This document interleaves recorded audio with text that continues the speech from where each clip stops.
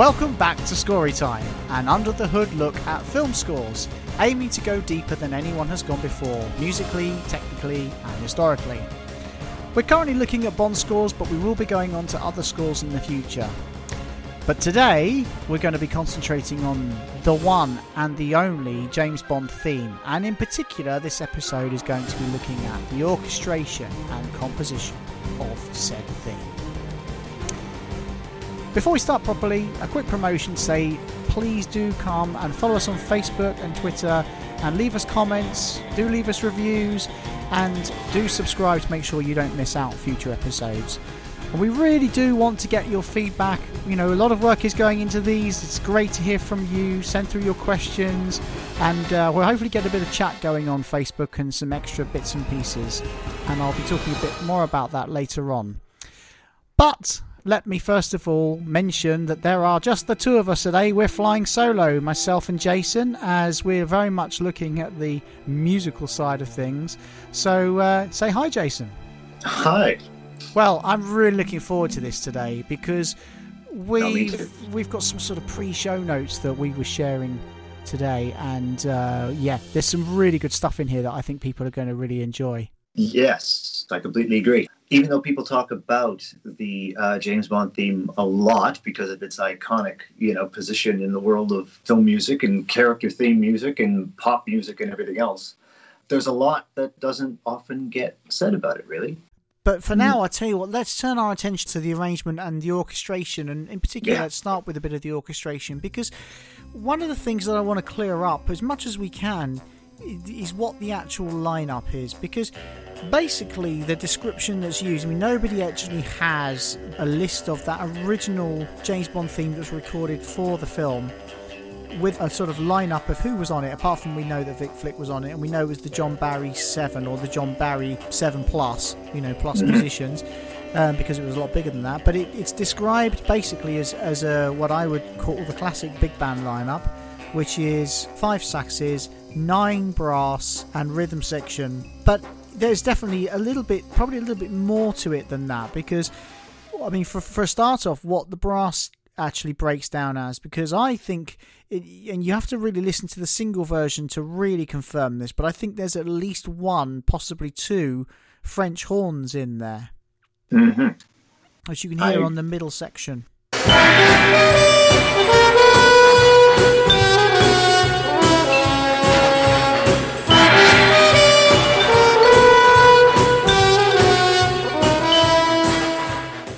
Yeah, one of the great things about pop music lasting so long that we're starting to experience now is that people are often going back to, you can hear this with pop groups like the Kinks and the Beatles and the Bee Gees, even in the 60s, where people are going back and getting the mono mixes of their album and reissuing them for people. And when you look at different mixes of things or different recordings of things, even if they're done in and around the same time, you hear different things.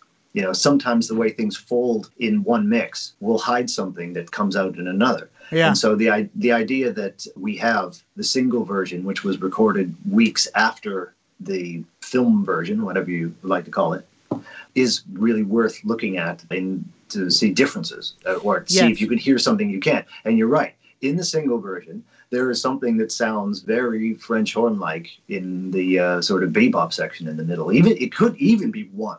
You can't really tell. No. But it's a stereo recording, isn't it? So the spread is wider, and you can hear things that you can't hear on the in the film version. Well, the second one, the single version, it's a weird sort of sound to me in terms of the stereo image, because there's a lot of things that are panned hard left and a lot of things that are panned hard right, and some things that are across both. And I've got a version of the single that I put into my software, and I've taken the left-hand channel and the right-hand channel and separated them out and panned them centrally. And I thought what I might do I'll play the full thing here. We don't play too much in full, but I'm going to just play you the single version now. And I'm going to switch between the original version, the release version as it is, and then my repanned version. And so the version where you can hear your guitar in your left ear, listeners, that is the original mix that was released on single.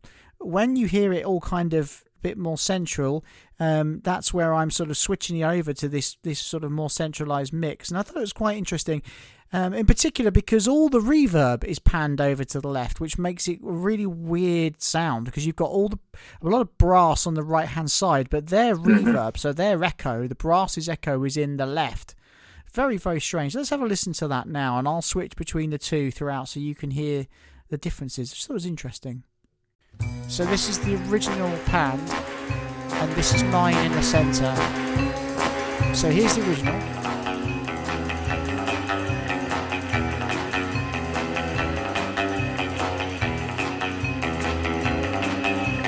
And here comes the switch to my sort of remix.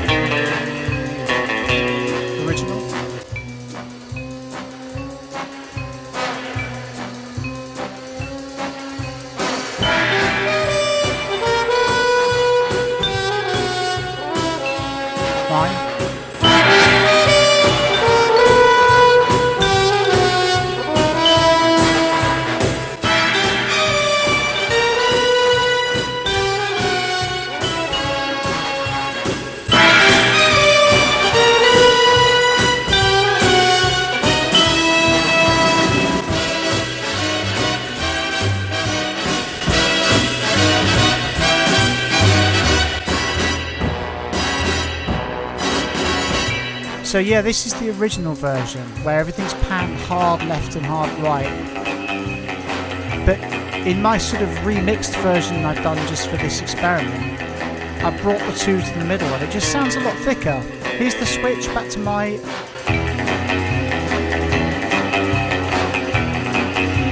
See how it feels thicker?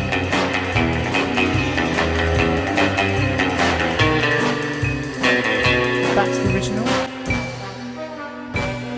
Switch.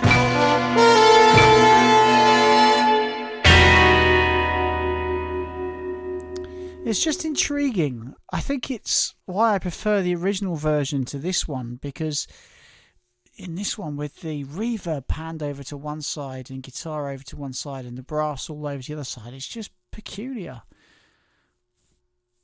I actually prefer it when I actually found if I brought the two sides together in the middle, and you get that thicker mono sound of everything in the middle. It just sounds better to me. It sounds more like the original film version anyway.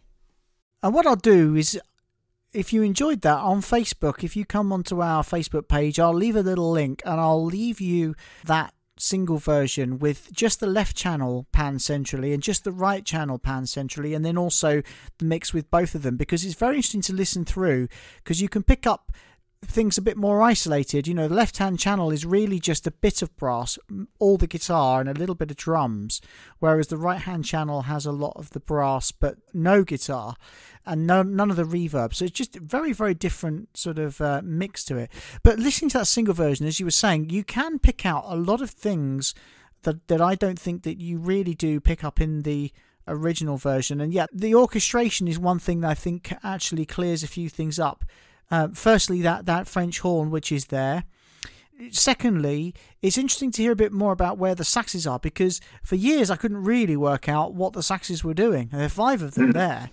But actually, they're obviously playing in, particularly hear them actually in the, what I would call the tag at the end of the middle section, the ba-da-ba-da-da-da. Exactly, yeah. You can really hear the saxes there.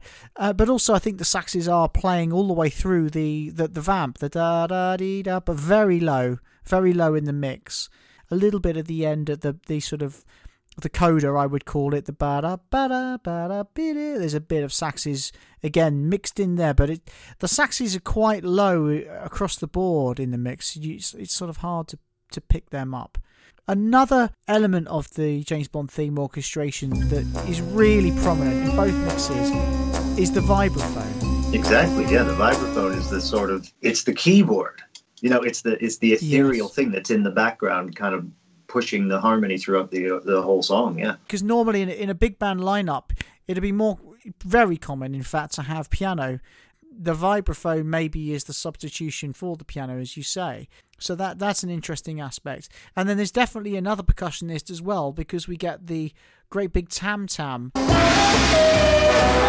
Yeah. Which is a much better sound in the original first version than in the second one, where they've definitely got a smaller tam tam on that session, and it just doesn't have the same gravitas of that first one.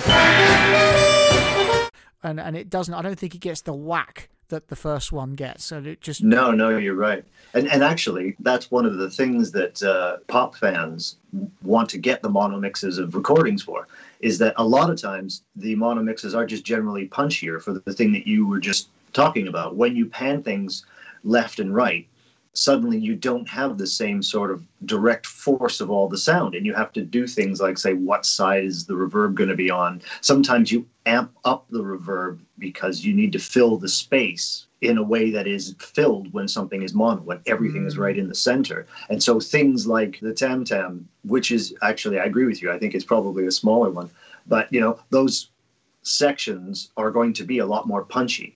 If you had to compare the two versions, you'd say that the first one had a lot more drive and punch than the second one, wouldn't you? Yeah, absolutely. Yeah, I mean, John Barry's definitely said, the second one they put out, well, I mean, I forget the exact words he used, but like tons or something along those lines, absolute tons of reverb on it. I don't like that actually on the second one in comparison to the first one. I think it loses some of the immediacy of the first one, which makes it all just more urgent and what was the word you used? What, punchy? Well, yeah, it's much more punchy. Yeah, the first one. Yeah. When you put that reverb in, it just puts a bit more of a wash over everything. And not to confuse the issue, a few years after this, in the mid-'60s, John Barry re-recorded a bunch of his music for CBS, came out on a series of records, and he re-recorded the James Bond theme with bongos. Yes. And strings. And much closer to the vibe that you get now when people do the James Bond theme. The bongos are always pretty prominent. I think it comes from that one. And there's a little piano solo at the end. So it was like different arrangement, but the same basic song. And it's got less reverb on it. They've definitely dialed it back. Yes. And it's like a punchier version in mid-'60s stereo recording technology. Yes, I know the version you're talking about, and I was already gonna drop it in actually on so we will play some of that as well. The CBS recording from it's about 1967 I was looking at today, so sort of 5 years afterwards, and it's got less reverb than the original one, less reverb than the single one, but more reverb than the first one. So it's kind of a bit of a hybrid of the two, but then has a lot more instruments in there. It's obviously done with the full orchestra for that one. But as you say, I mean that's the one that David Arnold, I think he seems to me to have used that 1967 version much more at the basis of his version of the James Bond theme for Casino Royale in particular than the sort of the first one. But one of the other things that I wanted to just talk about on an orchestration point of view that is a bit of a mistake, I think, when people play or cover, you hear performances of that original version, is that the guitar chord at the end is a solo guitar, the sort of very famous, the James Bond chord at the end. And the reason that I know, for one thing, I know that it's not just guitar, is that successive guitarists have told me it's not possible to play that chord with the low E as it sounds on the record. So there's a bass player playing an E on it. So for many years, I hadn't really listened closely enough to the single version because it's I don't enjoy it anywhere near as much as the other version. When I was kind of researching, these various podcasts and stuff, I went back and I was listening to the single version as comparison. And I realised that the single version, the last chord, has got vibraphones on it. Yes. It's got a cymbal crash. It's got a bass note and the guitar chord. And then when you know that, and you know for definite from that single version, it's almost like reverse engineering the original version, because then you can go back and actually listen to it and you think, well, actually, now I know there's vibraphones, I can hear it because the vibrato on that final chord, the wow, wow, wow, wow, is actually the vibraphone motors, not the guitar. Over a guitar that's being played straight, yeah. Exactly. And now a lot of people, when they do, I've heard guitarists do that, they try and put sort of vibrato onto that chord because they're listening to this old 60-year-old recording and thinking, oh, there's vibrato in it. But there's not. It's the vibraphone. And exactly. The thing is, the vibrato in those days as well was quite hard to control on guitar, wasn't it? It was. And vibrato in general is something that it spins. You get a crest and you get a node, I guess it is, So to have vibrato at the same time as that guitar chord being played on that nickel wound strings, and you can really hear that guitar, he just nails that last chord. Yeah. And so you couldn't really have a combination of nailing that last chord and having all that attack and being guaranteed to be at the beginning of the vibrato that would then give you the vibrato effect that you wanted. So yeah, you kind of have to have one or the other. You have to have a vibrato guitar that sort of harps in like a harp gliss, or you nail it. You can't really have both. It's interesting, as I say, lots of things that are very hard to pick out from that 1962 recording. Mics dotted around the room. You don't have everything close mic'd up like you do. It's really tricky. There's another little bit actually that I've always wondered about that I want to share with you that I think really gets missed off on a lot of people's awareness of it, and also certainly covers of it. In the middle section of the James Bond theme, you've got the trumpets going in, or the horns as well with the tune ba da biddy ba da da, and then you've got the trombones that answer. They go ba ba da da, but then as well as the bass line that sort of does a bit of a walking bass, there's other bass brass instruments in there that have like another counter melody going on, and it's very, very hard to pick out, and I don't think it's so much there either in the single version. Let me just play a little bit to you here, so you can hear it, and then we'll talk a bit more about it.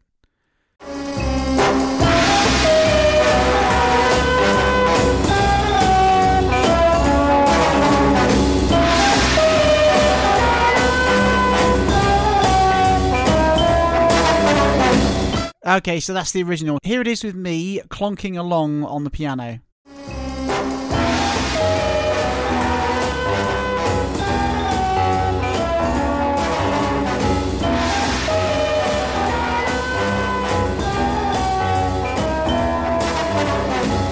Just have a listen to that line isolated.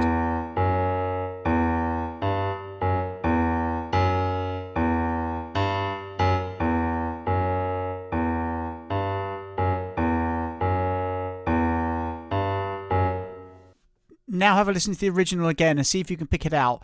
Just to clarify, it isn't the bass guitar. The bass guitar's doing like a walking bass, the ding ding ding. It's something different. This is something else in the mix that nobody ever plays, but now you can hear it. Try and have a listen for it. It's definitely there.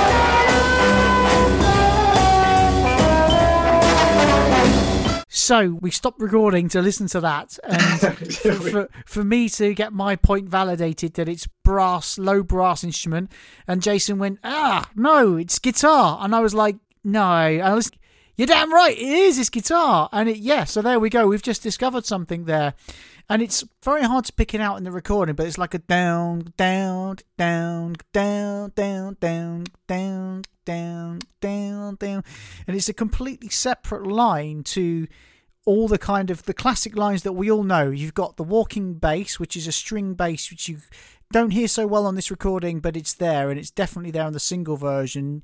There's also the trumpet line we know, and that's the actual the melody. There's the counter melody of the trombones. You've got all the drums going on, but in the midst of it all, there's like a guitar line that nobody ever plays, and it's sort of like a low end guitar sound, just sort of on the sort of bass end of the chord, isn't it? Mm-hmm, yeah, and as we were surmising, a lot of times in recordings back then, they were all mixed on the fly. So you would have had the sound of the channel of the microphone in front of Mr. Flick's amp, and then you'd have the sound of the room. And so it's possible that he was playing that, and his channel was turned down for the middle section and turned up for his solo sections. So that was the sound of him playing, going into the brass mics or going into the overheads or whatever. So that's why it's buried like that, and so kind of atmospheric and hard to see. Well, and why it gets missed off by people, because I mean, I must have listened to that, how many thousand times, played it probably as many, but here we are. We've just two musical ears, and we really picked it out. But it's a tough one to pick out there. So I have a feeling that the world's best James Bond band might be incorporating said idea into some of their arrangements in the future. Well, it's like edition 28 of my James Bond theme arrangement transcription, I should say, not arrangement. But it's amazing. You keep hearing stuff the more you listen. These early recordings, they're just really tough to pick every single detail out. And you can listen to them 2,000 times and still hear new things, and actually after a while your ears play tricks on you and you start to hear things that aren't there sometimes. But that's definitely there. I've always thought it was a tuba or something, but the minute you said no, it's a guitar, and listened to it again, I was like, you're absolutely spot on. That is what it is. But well, as it was nicely described to me once, recordings in the early part of the century and through the 60s, they weren't recording musicians, they were recording air. They were recording the air of all the sound. So you were hearing everybody all at once. Whereas now you record musicians, right? You have the bass is separate, and the drums are separate, and the vocals are separate, and everything is separate. So you can kind of go back and tweak all the things you need to tweak. But back then, the sound was going into the air and making this other entity, and you were recording that. So that's why stuff becomes mysterious and impossible to pick out sometimes. It's also why it's impossible to recreate it. It's not the musicians aren't as good. I hear people say, they can't play like that now. It's just that you're never going to sound like that, because recording budgets and time for recording is so much more economical now that you can go in and you can go and patch in bars and stuff like that. It's just not economical to record things the way they used to. Plus, just don't get a clean enough sound anymore in terms of the actual finished product. You wouldn't get away with having all the noise that you get from just recording something in a room like that and releasing it commercially. Unfortunately, because I love the sound of those early James Bond recordings. One of my favourites is Goldfinger, and I always sort of talk about that soundtrack like it's literally trying to burst out of the record. There's so much energy, and there's not the compression that we get nowadays where the sound is being squashed. But back in those days, it's almost distorting with how lively it is, and you just don't get that anymore. And that's just the way it is, No, it's true. And also, so much music now, it's needed to be adaptable. You hear music, but you also are going to hear several mixes. You'll hear several versions and remixes. If something appears in synchronized to other media, like film or television or adverts or something, then certain parts have to be able to be extended or stripped away, and that would be impossible with these lovely 1 or 2 track recordings that we used to have. Were so endearing, But they weren't meant for that. You literally would have to cut the tape at some point in the performance. The other thing I wanted to mention was the stab section at the end of the middle high bebop section, the swing part of the tune. This is one of the things that's sort of evolved and been adapted many times over the years, and just little tweaks to it. And John Barry himself has made little tweaks to it over the years. And the original version that was used in the Dr. No film, it very much sounds, when you listen to that recording, that that line stays the same all the way through. There's no movement within it. But then when you hear later versions, I mean, really, when you get into the Roger Moore era, you get a very much a moving part. You get a sort of descending line going all the way down through that, usually on the French horns. But then if we roll back a little bit more to, say, the gun barrel in Goldfinger, you hear that there's already some movement within it, 100%.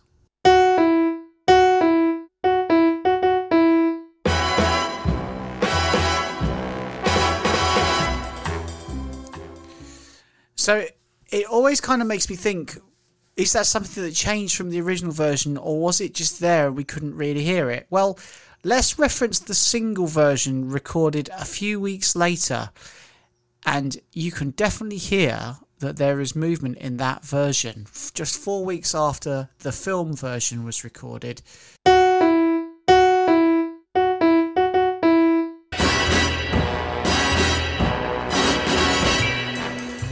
Now, admittedly, it's subtle, it's hard to hear it, but it's there on that right-hand side. You've got to really listen for it.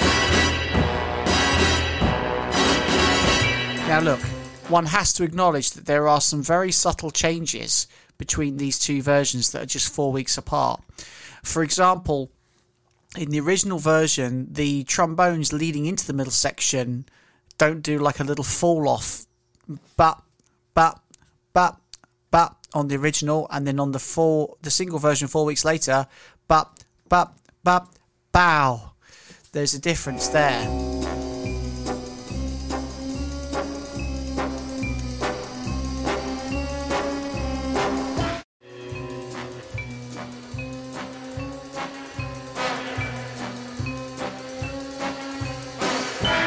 So there are some subtle little differences, so this could be a difference, but I sort of think once you know that it's definitely there, a little bit like some of the other things that we talk about, once you know it's there, does that original have it? And is it just the mic placement that means that you can't quite hear the movement?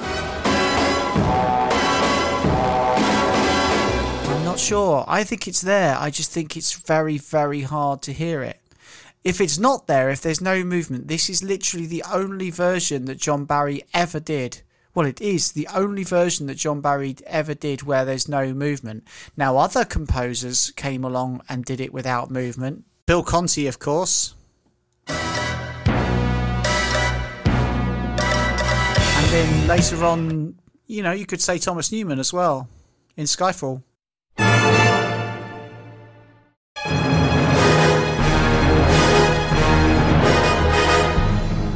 Though, to be fair, Thomas Newman does put that movement back in for Spectre for the start. But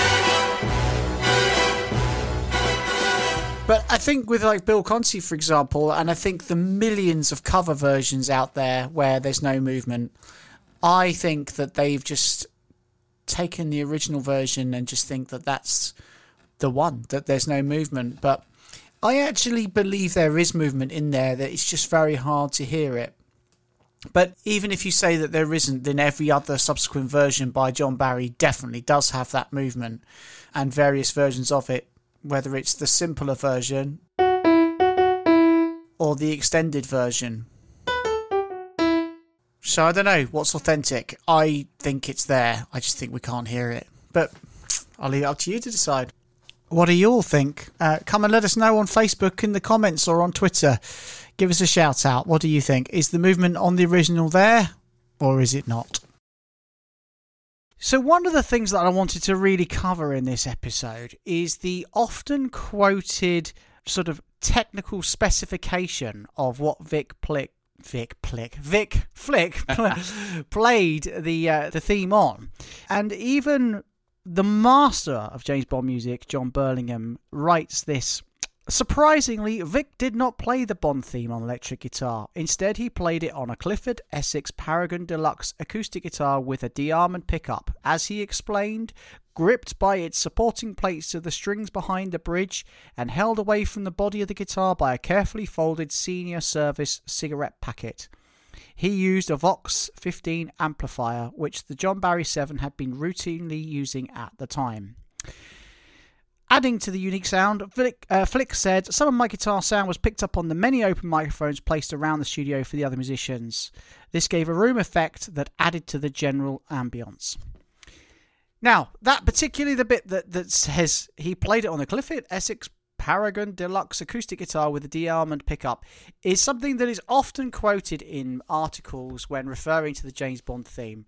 And unless you're an absolute guitar geek, and I'm not, absolutely not, it means absolutely nothing to any of us. And I thought it'd be fun to actually break down the various elements that have contributed to one of the most iconic guitar sounds of all time. And to help us with this, I've enlisted a very good friend of mine. And for those of you that know Cue the Music or have followed Cue the Music, you'll know this gentleman. His name is Steve Down, and he was the guitarist on our show that we did in Piz Gloria for the On Her Majesty's Secret Service 50th anniversary. And he's also the fantastic guitarist on our jazz album that we released earlier this year. And in his other time, when he's not working with Cue the Music, he is a lecturer of jazz improvisation at university and can be found on tour with Joss Stone. So, big intro there, but welcome along, Steve, and thanks very much for helping us out with this one. Oh, my pleasure. My pleasure. Hi, guys. So let's break things down a little bit, because obviously there's a lot to sort of to cover in this, actually. Let's start from the start with first of all, it says he didn't play it on electric guitar. He played it on acoustic guitar. Is that absolutely true? It's not quite an acoustic guitar as we know it, or General Joe Bloggs would think of an acoustic guitar as something quite different to what he played it on. Yeah. So when you say acoustic, it's a very broad term. You would say a violin or a cello is an acoustic instrument. When you say acoustic guitar today, people will think of like a Gibson Hummingbird or a Martin or something like that, which people like Sheryl Crow or Ed Sheeran or Taylor Swift play, that kind of acoustic guitar. But that wasn't the kind of acoustic guitar that Vic played on. What he actually played on was what would commonly be termed today in the guitar community, if you're a geek, as an archtop. So what that means is basically that the guitar itself looks like it's solid, but it's got F holes either side, just like a violin or a cello has F holes.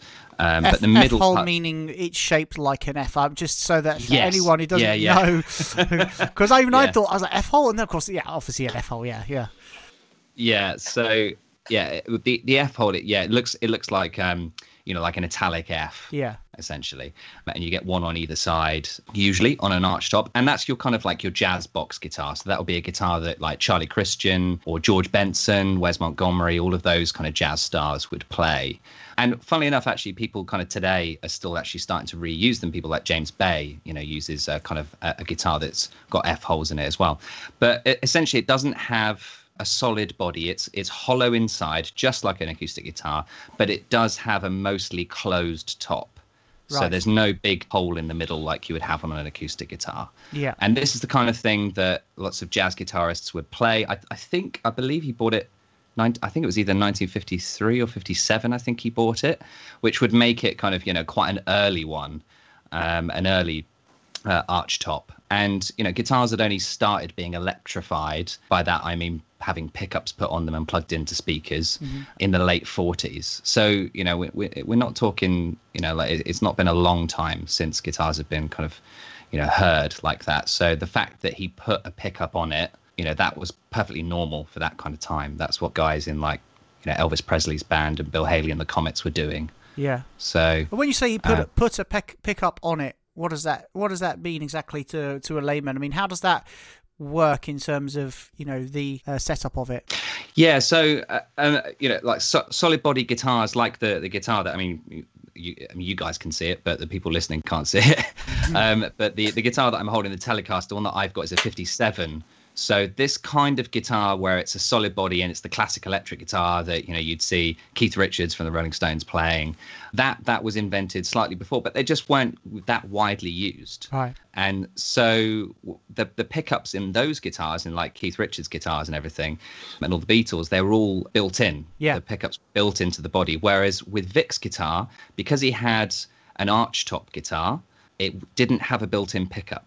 So what he did was he bought a pickup. You could buy pickups, and you can still buy pickups today, and literally just attach them onto the guitar. So it would be clamped on or stuck on. Some of them get stuck on, or some of them get screwed on onto the guitar if you want them permanently. I believe Vic clamped it onto his guitar. Right. And with the sound of it, the whole thing with the cigarette packet, as far as my research goes with it, is that when you clamp it down, it clamps it to the body of the guitar. So that means it's quite far away from the strings, and with the contour of the body of an archtop guitar, it does mean that the pickup's really far away from the body, so you don't get such an immediate sound that you would hear like on a normal electric guitar, like I said, Keith Richards guitar. It's so immediate because the pickup's so close to the string. Yeah. So what he did I believe, is that he put those cigarette packets or whatever it was underneath to lift it up to be closer to the strings. And that was quite a normal thing. He wasn't the only guitarist to have ever done that. That wasn't unique just to him. Lots and lots of people were doing that with archtop guitars around that kind of time.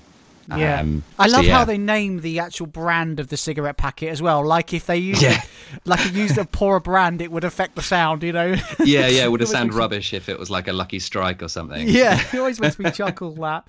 And then I suppose the other part is the amplifier itself, because correct me if I'm wrong, but this isn't a particularly powerful amplifier. I mean, when we think of amplifiers now for guitars, especially for, you know, most people, they think of like a massive, great big stack on stage on a touring show. But in those days, it really just to give the sound a bit more presence, isn't it? Yeah, so it was an amplifier called a Vox AC15. So if you imagine all of the early Beatles stuff, they played through Vox amplifiers. Yeah. They were British-made amps. And Vox amplifiers, the Beatles played them. Brian May from Queen is quite famous for having a gigantic wall of Vox amplifiers. Yeah. And Vic had an AC15, which is a 15-watt. It does sound like it's nothing, isn't it? Well, you say that, but Vox guitar amps they're notorious for being very glassy, very trebly, and if you're caught in front of one, it will take your face off. Really? The amplifier that I've got in my room is a 12-watt, and that's fairly loud. Really? I can't have that very. Yeah, because when it's a valve and it's a Class A valve, rather than, if you have a 15-watt transistor amplifier like we have, like in school practice rooms and things like that, the cheap ones you can get out of the Argos catalogue and off Amazon, whatever. Those transistor amps, they're quite quiet for 15-watt, but when it's a valve, when you've got an EL34 and EL84 in there, it is very loud. The output is quite loud. So you wouldn't want anything bigger than an AC15. And in fact, when I record with Joss, I use a Princeton, which is very similar to the Vox AC15. So I use a Fender Princeton, and that's quite small. It's a very small amplifier. It's probably, the size of a coffee table book, that one of those kind of big books. It's not a very big amplifier. Wow. But they are very trebly, and that's kind of what gave the sound for that particular thing, where it is quite nasal sounding. Yeah, it cuts through the band, that's for sure. Yeah, there's other variables as to why the guitar sounded the way it sounded on the recording, and one of them is the fact that where he played it on the guitar, which is back towards the bridge of the guitar. The bridge of the guitar is where the strings get fixed. If you're right-handed, then down towards the right of the guitar, which Vic was. So that's right down the bottom of the guitar, and by the bridge it sounds like this. So it's that kind of sound there, which kind of gives you that kind of surfery kind of sound. Whereas if I play by the neck, which is up by the fretboard of the guitar, then it sounds more rounded. So you can hear the difference if I go back from the neck towards the bridge. You can hear a distinct difference in the tonal quality, and so it sounds far more nasal and far more like that.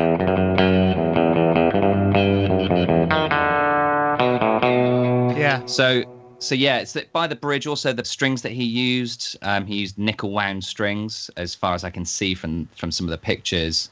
So nickel wound strings are basically just steel strings that are wound around and around with nickel, whereas other guitars like the normal kind of jazz strings would be like chrome wound, and they'd be what's called flat wound, where all of the windings are so close together that it's actually really smooth, and so that gives you a far more mellow sound. So the strings, were very kind of quite tinny sounding, and he played by the bridge, the amplifier.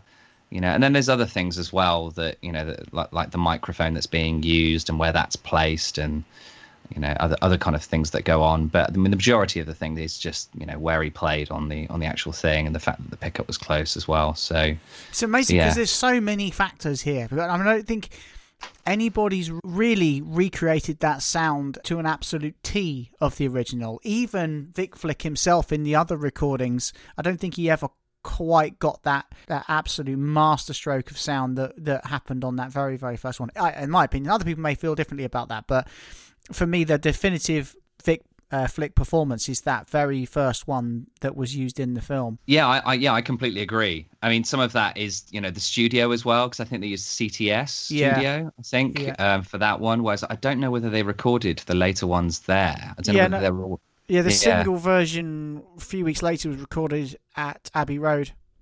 Yeah, I mean, speaking about Abbey Road, you can tell when a band's recorded in somewhere different. Like, all of the early Beatles stuff is all recorded in Abbey Road Studio 2, and then the White Album, some of that is recorded in Trident.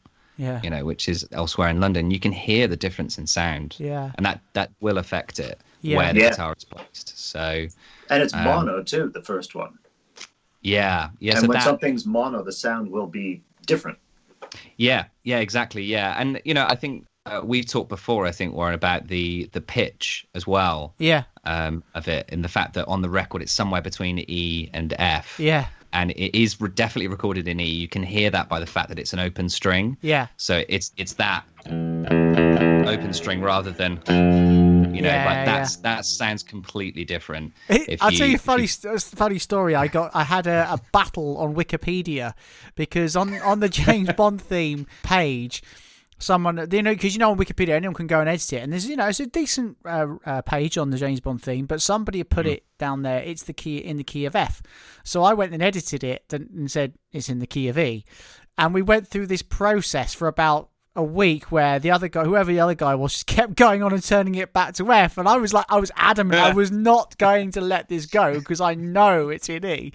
And in the end, another moderator or someone had come in and just taken out all reference to the key, and to this day there's no reference to the key, but in the sort of moderating notes it tells you the editing, they put something in there about I'm just removing it. But it is in E. But you're right. I mean, some people do seem to think it's in F, but it is one of those weird things where back in those days, certain recordings did slot between two keys. Which, by the way, and Jason, you probably have found a lot of this as well, and yourself, Steve, when you're trying to work things out and transcribe them and stuff, then I make it a lot harder when it doesn't actually slot into one key. It sort of sits between the two. Yeah, well, the really famous one with that one is Superstition by Stevie Wonder. Yeah, because everyone thinks it's in E, and I mean, it probably was recorded in E, but what they use is a vari-speed and they slow it down. And the reason why they do that is because it makes the record sound fatter.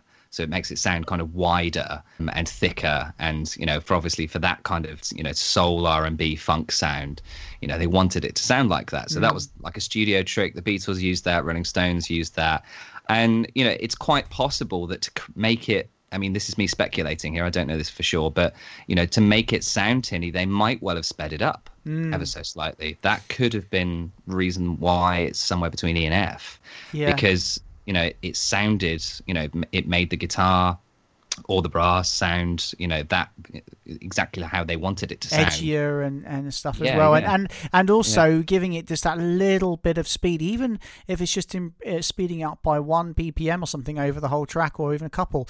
That can just make such a difference to the feel. I've got into arguments with musicians about this. I mean, I remember I was doing a Herb Alpert tribute, a slightly off topic here, but we were playing things with a click, and then we tried it without a click track, and we got to the end of the track, and I said, "Yeah, guys, it's sped up by about 4 BPM." Now, if anyone doesn't know 4 BPM, that is nothing. But I could tell it had, and we got the click track out, and sure enough, I was right. It had sped up by about 4 BPM, and a couple of the guys in the band were sort of laughing that I'd sort of making a fuss about it. But I was like, hey, I noticed it. So who's the fool here, Yeah.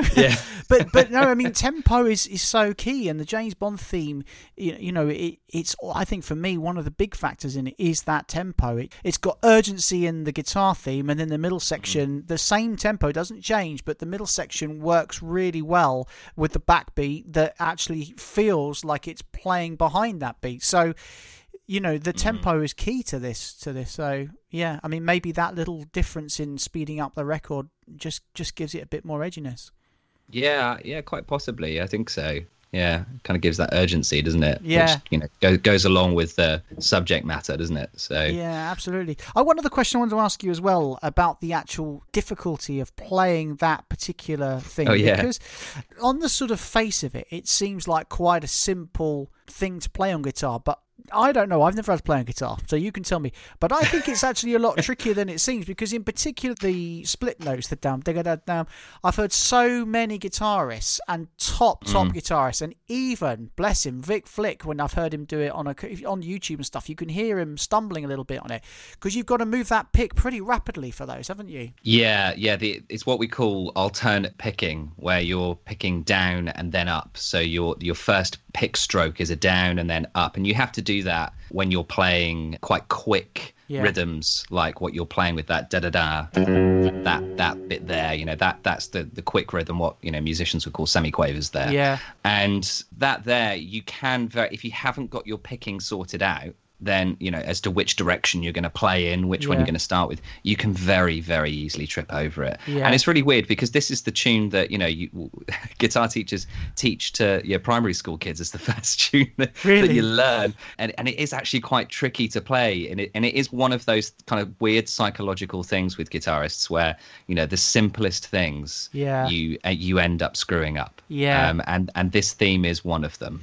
I think that's to that point as well with it. They're only two such small notes, but in any other tune you probably would get away with one of them not quite speaking. But in this one, if you don't have every single note of dam da da dam dam, every single person in the room notices that one of those is missing. It's one of those. Yeah, totally. And it is just it's to do with the guitar as well. I mean, it would be, if I was playing it on the Clifford Essex Paragon, it would be really difficult to wield that thing. It would be like trying to play with a tank, because the thing is huge, and like the thickness of the strings that are on there and everything, and how high the strings are off of the fretboard and everything, which is why I play it on the Telecaster that I play it on, and are just very careful with the settings of it. But when you play back towards the bridge, the strings they don't give as much, so you can hear everything for a start. So if you make a mistake, you can hear it, and secondly, it's very difficult to get the string to sound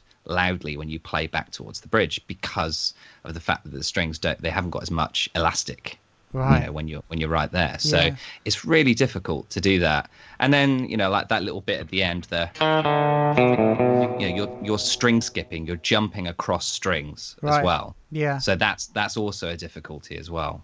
So there's a lot of things that it's a lot of kind of, it's a little bit like that, that scene in Indiana Jones, the opening of Last Crusade, isn't it? I think, there's so many pitfalls that you can, like screw up, and you're the main part in that tune. You screw that up at the beginning of the gig, and Yeah, absolutely. And you have to say, I mean, just finishing up here, I mean, all power to and all praise to Vic Flick, because these days, back in those days, it was one take all the way through. It's not like now where you just drop in, fix a bar, and drop out again. You can do literally anything to fix something like that. But back in those days, it was complete takes all the way through and pick the best one. And that I think it shows he was right at the top of his game in that 60s period. Yeah, definitely. And from the stories that you read that he kind of talks about with how the actual thing was, it was quite quite a rushed session. And so for him to be able to communicate with the conductor and composer, I don't know who was there actually, but whoever was there was communicating with him, for him to be able to kind of go, right, that's what you want, I'm going to put this down now, and whilst you're under the the kind of the heading of time is money, which they all were in those days. So absolutely amazing that he got that sound really, really quickly within that session. So, I'll just tell you, actually, interesting, I know this, he obviously John Barry was the main person involved, and he did actually have a meeting a couple of days before putting it down, where he went over to John Barry's flat, basically. Did he? Yeah. Okay. And that's where he found out what he was going to do. But I mean, obviously for him, it was just another session. He didn't know he was recording this iconic James Bond theme. It was just a theme, He didn't know what it was going to be. But I mean, that's one of the things we know from his notes and stuff in the court case and his diaries and stuff, that he popped over to John Barry's to pick up the music, I think. And so, But there we go. Wow. Look, Steve, thank you so much for your time. Really interesting insight. And thank you. Yeah, no worries. My pleasure. Well, that was really interesting talking to Steve. Now, I want to move on to the vamp, the sort of famous semitone, the vamp that we know was John Barry's contribution to the James Bond theme, without any doubt. That was the case. But this is not something that can be attributed to John Barry in terms of the idea and the composition of it. His use of it, obviously, but it's something that has appeared in a number of places over the years. And that sort of really famous 4-note semitone vamp. I was thinking about this podcast in the preparation, and I was thinking back to you're talking about the monster method of raising semitones to create tension, and it sort of occurred to me that this must be the sort of evolution of that idea, in that actually if you want to kind of keep the tension of a semitone but do it in a more sort of more interesting way, but not so on the nose of just keep taking things up a semitone each time, this could be the way to do it. That's exactly right. You can create the impression of pulsing tension rather than rising tension, and you can stay on the same chord, which does project a certain sense of confidence and coolness. If it's not rising and rising and rising, it's just a solid chord, but then you get the rising effect, yeah. I think the other thing about it is, and this is something that a technique and approach that Barry takes through the films, is that when you take such a short figure of just 4 notes and repeat it over and over and over, it creates two things. It creates a relentless feel, and in terms of James Bond is on a mission, nothing's going to get in his way, nothing's going to stop him, and you're echoing that in the music with a relentless line that's just never ending, or kind of feels like it's never ending. And the other part to it, I think, as well, when you've got the semitones, is that there's a tension with that as well. It feels dangerous because the semitone is the most difficult sound for us to listen to, and I thought we might talk a little bit more about the semitone. And we know that when we're growing up and learning music, you're told that the 2 notes right next to each other, if you play them, that's bad news. If you're sitting in an orchestra and you're playing a C and the person next to you is playing a C sharp by accident, which is a semitone apart, and you play them at the same time, it's pretty much the most horrible sound that you can imagine in music. And yet Barry actually kind of really builds a whole kind of genre of sound out of the semitone and the sharpened 7th, which is a semitone split by an octave, doesn't he? Exactly. Various ways to use the semitone. In a way, you could see that this was something that obviously appealed to him, and fate stepped in and provided him with the perfect sort of genre to exploit this relationship that he has with the semitone, whether it's, as you say, as like a sharpened 7th, or whether it's things that are right next to each other that create this tension. Yeah. Well, the actual vamp, it's sort of been mentioned before in other places, and there's a couple of things with the James Bond theme that we have to kind of mention, and for anyone listening to us, these are probably a couple of examples that you've heard a million times before. In terms of influences for the James Bond theme, there's a few examples that get used often, and if you're listening to this podcast, you're going to have heard these, and I really want to touch on them briefly, just as a reminder, and also for anyone who maybe hasn't heard them. And then today, Jason, you blew my mind with a new one that I've never heard before, and I've never heard it mentioned on Bond groups and stuff. So I'm really looking forward to unleashing this one on our listeners. But before we do that, let's just cover a couple of the good old classics. Now, there's the obvious Artie Shaw's Nightmare, which goes back, I'm pretty sure it was the 30s or 40s, this particular 30s, tune. 30s, yeah. And that's definitely that sort of vamp semitone device that's used some 30 years before John Barry actually uses it. So let's hear a bit of that now.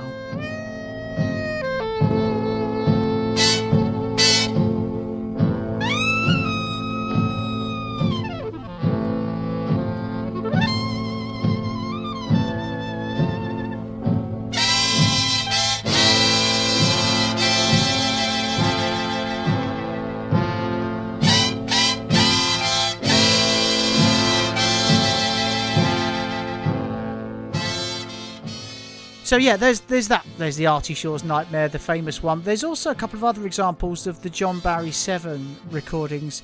There's Beat Girl.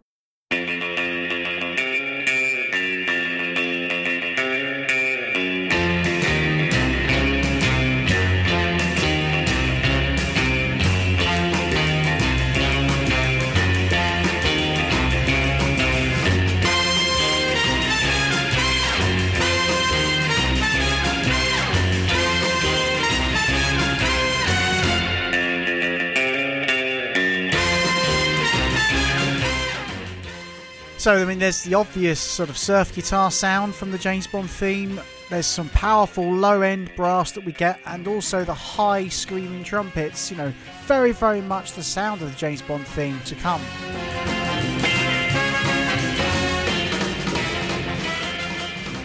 And these examples, that one and the ones coming up, these are all sort of recorded circa around 1960, so a couple of years before the James Bond theme. Interesting that, you know, John Barry is very much writing in that style a good couple of years beforehand. Another example worth listening to is Black Stockings. Now, this one's written around about the same time, but it kind of has, to me, sort of the half vamp. So you kind of hear little elements of that sort of semitone vamp. It doesn't quite give you the full thing, but there's definitely a vibe of John Barry's James Bond sound to come about this one, particularly the James Bond theme anyway.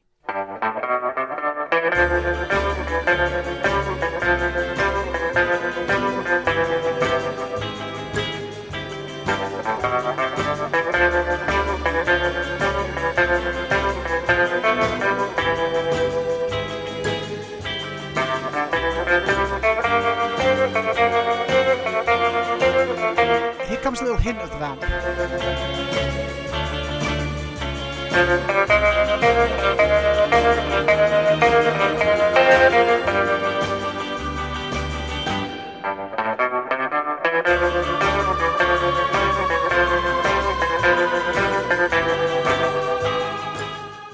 So yeah, that vamp is very much kind of hinted at there, and something that he was obviously very keen on, John Barry, keen on using that as a compositional device. But then we come to Poor Me, which is something that he wrote for Adam Faith. Now you really do hear the vamp in its full form here.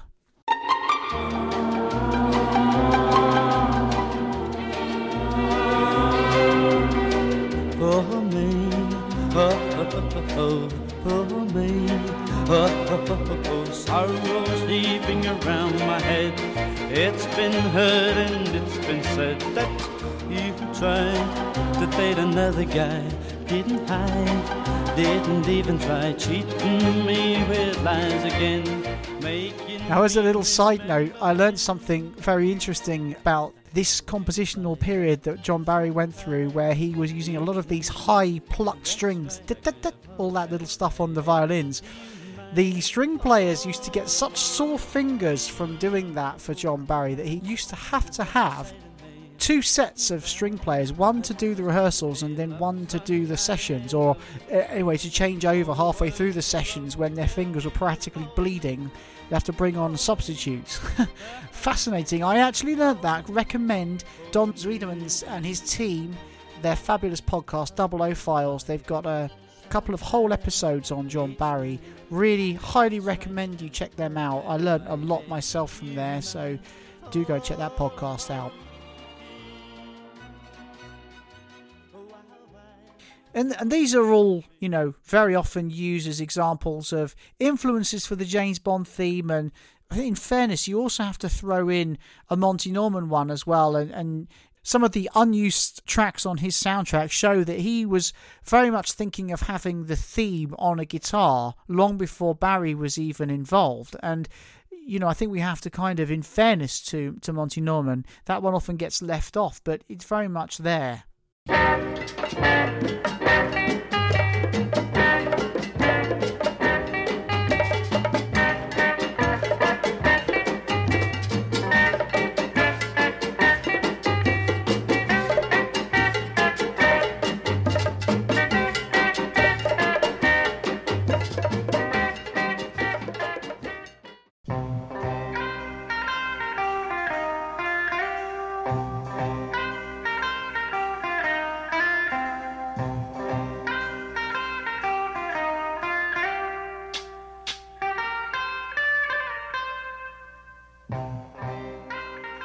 But then, this, today, ladies and gentlemen, this is a new one for me. Now, maybe some of you will have heard of this one, but as I say, I've never heard anyone mention this one before.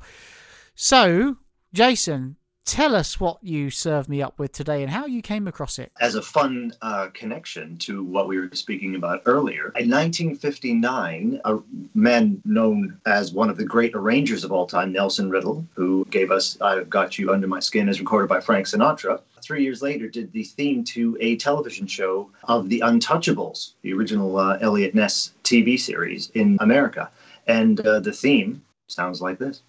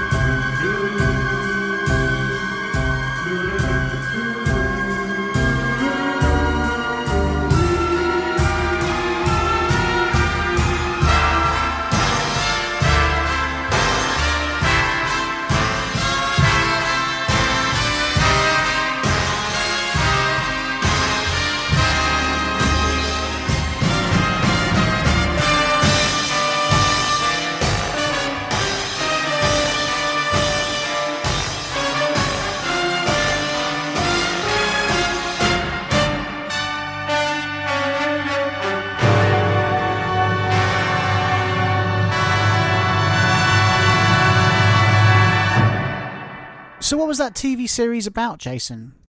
It was a procedural drama. It was kind of police related. Yeah. They were crime fighters. I mean, it's absolutely incredible, actually. There's lots of bits of that which kind of remind me of the James Bond theme. You've got the offbeat trombones. You've definitely got a bit of the vamp in there. I mean, it makes you wonder, is this something that John Barry... Because at the end of the day, as a composer, and I've heard David Arnold talk about this and stuff, sometimes people are composing and it just sounds like something else. It's not deliberate. It's not a conspiracy. It's just one of those things. Now, I think there's probably two sides to that happening. Sometimes it's seeped into your subconscious where you've maybe heard something somewhere once and it could have been 20 years ago and you don't even know it's in the back of your mind, but it just comes out in that creative process. Or there is just simply a coincidence that it's you've never heard that piece before ever.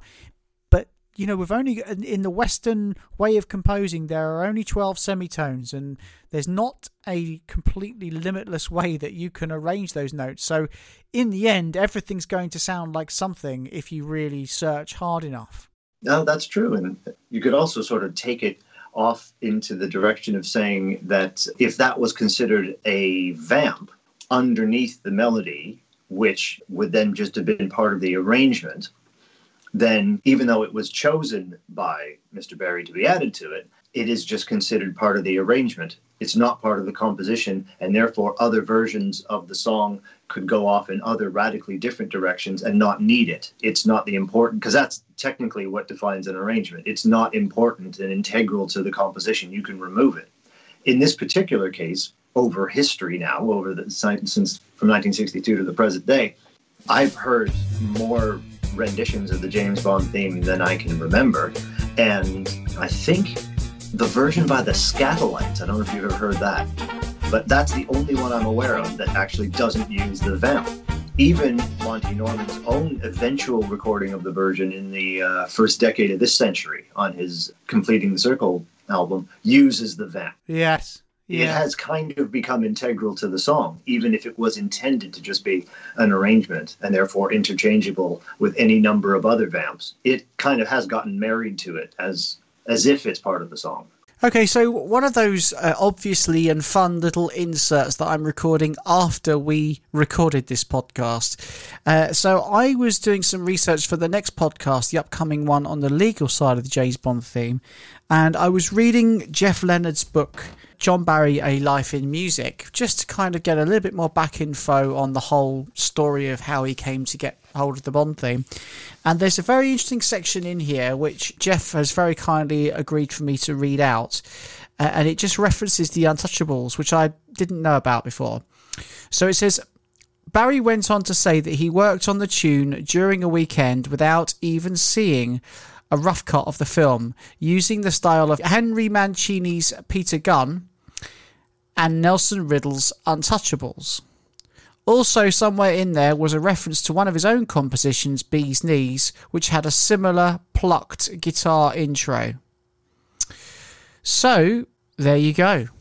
I'd never heard that Untouchables one before, and obviously it's a well-known one, so maybe a lot of you would have heard it. Certainly, I listen to lots of these sorts of podcasts, and I've not heard that one referenced before in them. So it was an interesting one for me. But now that we know that Barry definitely did use it as an influence, you can really hear the influence from it.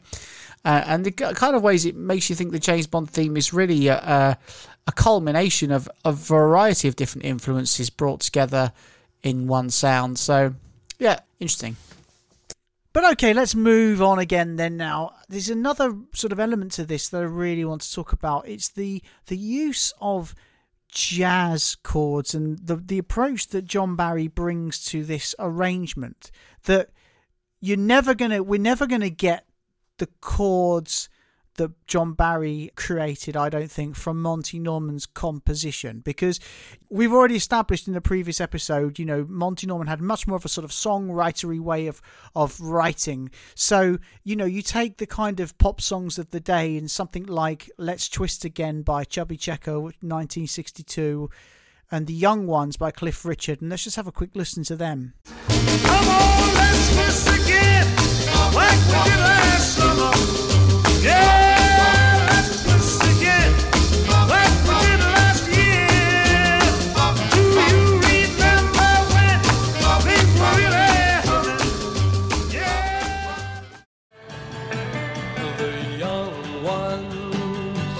Darling, we're the young ones, and the young ones shouldn't be afraid to live low while the flame is strong. Both of those are pretty much, well, they are all straight ahead major and minor chords. There's none of what I call, when I think about John Barry's chords, as the colouring in. That you just get a straight triads pretty much. So for anyone listening, we're talking about a straightforward major chord and a straightforward minor chord. Come on, let's twist again, like we did last summer. Yeah, let's twist again, like we did last year. Do you read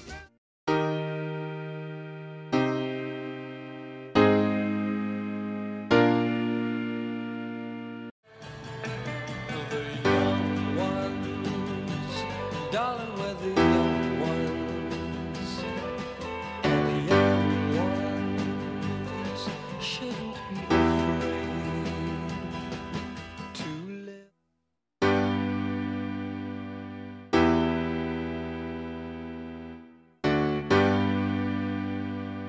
But right from the word go, John Barry's using much more complicated and colourful chords.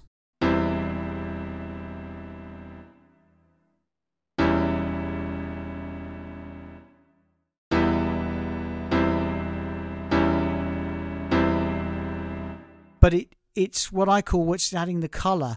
That's the jazz, I think that's the jazz influence. The real artists from that genre, they have more of an appreciation of different types of chords, because to improvise over them and to create really interesting improvisations and melodies from it, it's much more interesting to do that over the top of a more complicated chord sequence than it is over just a simple major minor basic chord progression that a lot of the pop songs had.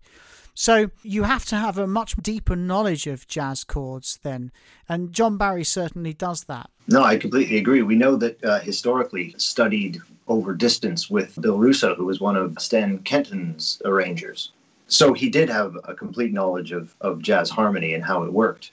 And he even was someone who was incorporating this in his non-James Bond kind of music, before he was involved to the level that he became. Have you heard the song The Wind and the Rain by Johnny DeLittle?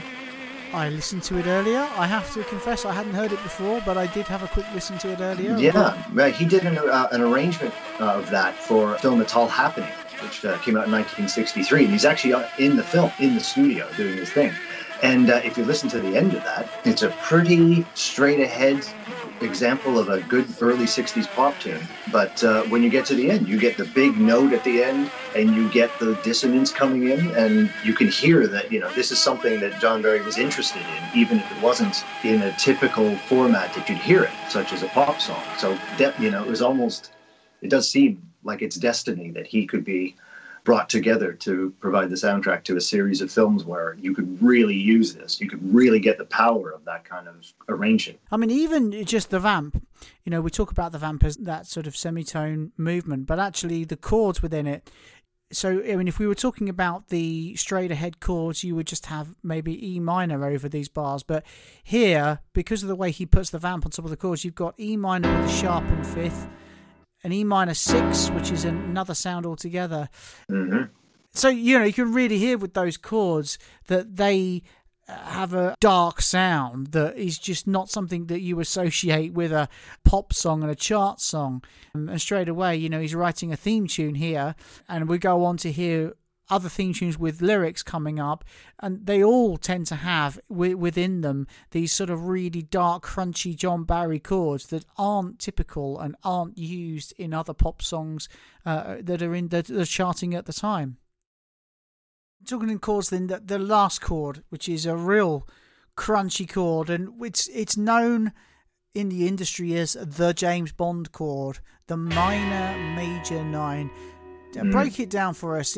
As the composer, tell us about that chord. Well, so as you were saying about pop music often uses very straight ahead chords, that is generally something where you've got a chord that is probably based in 2/3. You've got a note like this, and then you've got another third and another third. Those are considered, relatively consonant, whether you end up with a major chord or a minor chord.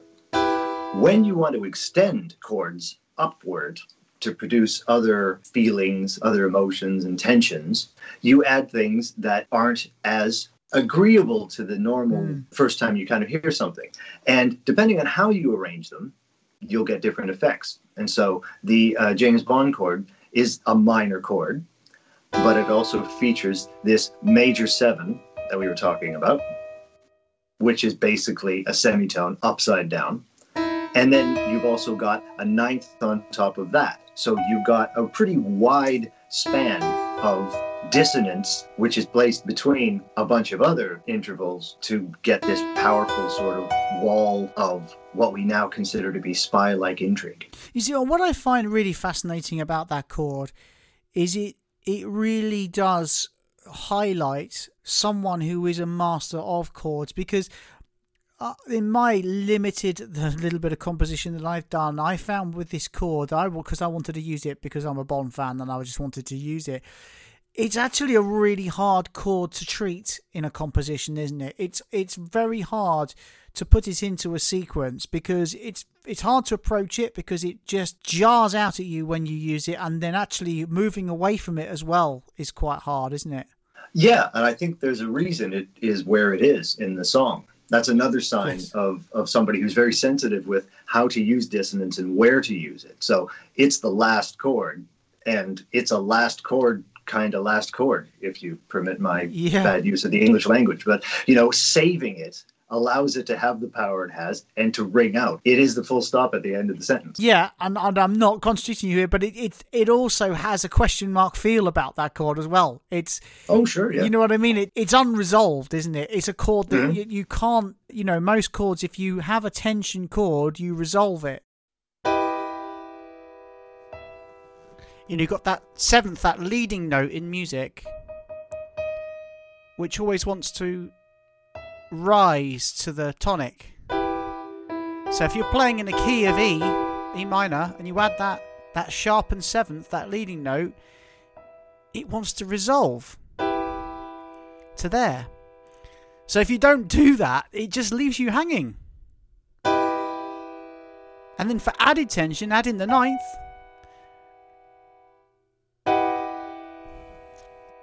And it's a tension chord that never gets resolved.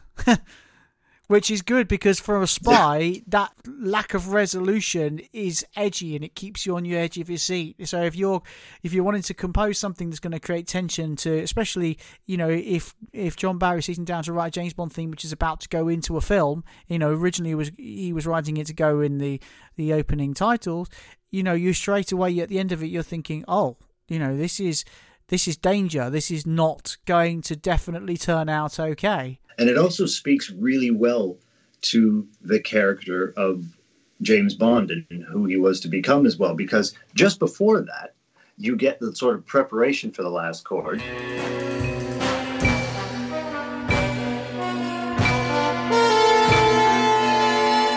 Which is kind of like a series of kind of jazzy fanfares, almost like a hero would get. Heroes, you know, from Robin Hood onward in film, got fanfares. And this you could almost hear as a fanfare. But then you get the chord at the end saying, but it's not a Superman kind of ending. It's a, dark, complicated character kind of ending. Absolutely. Well, one thing that we haven't talked about yet, and I think we're sort of coming to the end of how much we can absolutely dissect the James Bond theme into its down to its barest bones.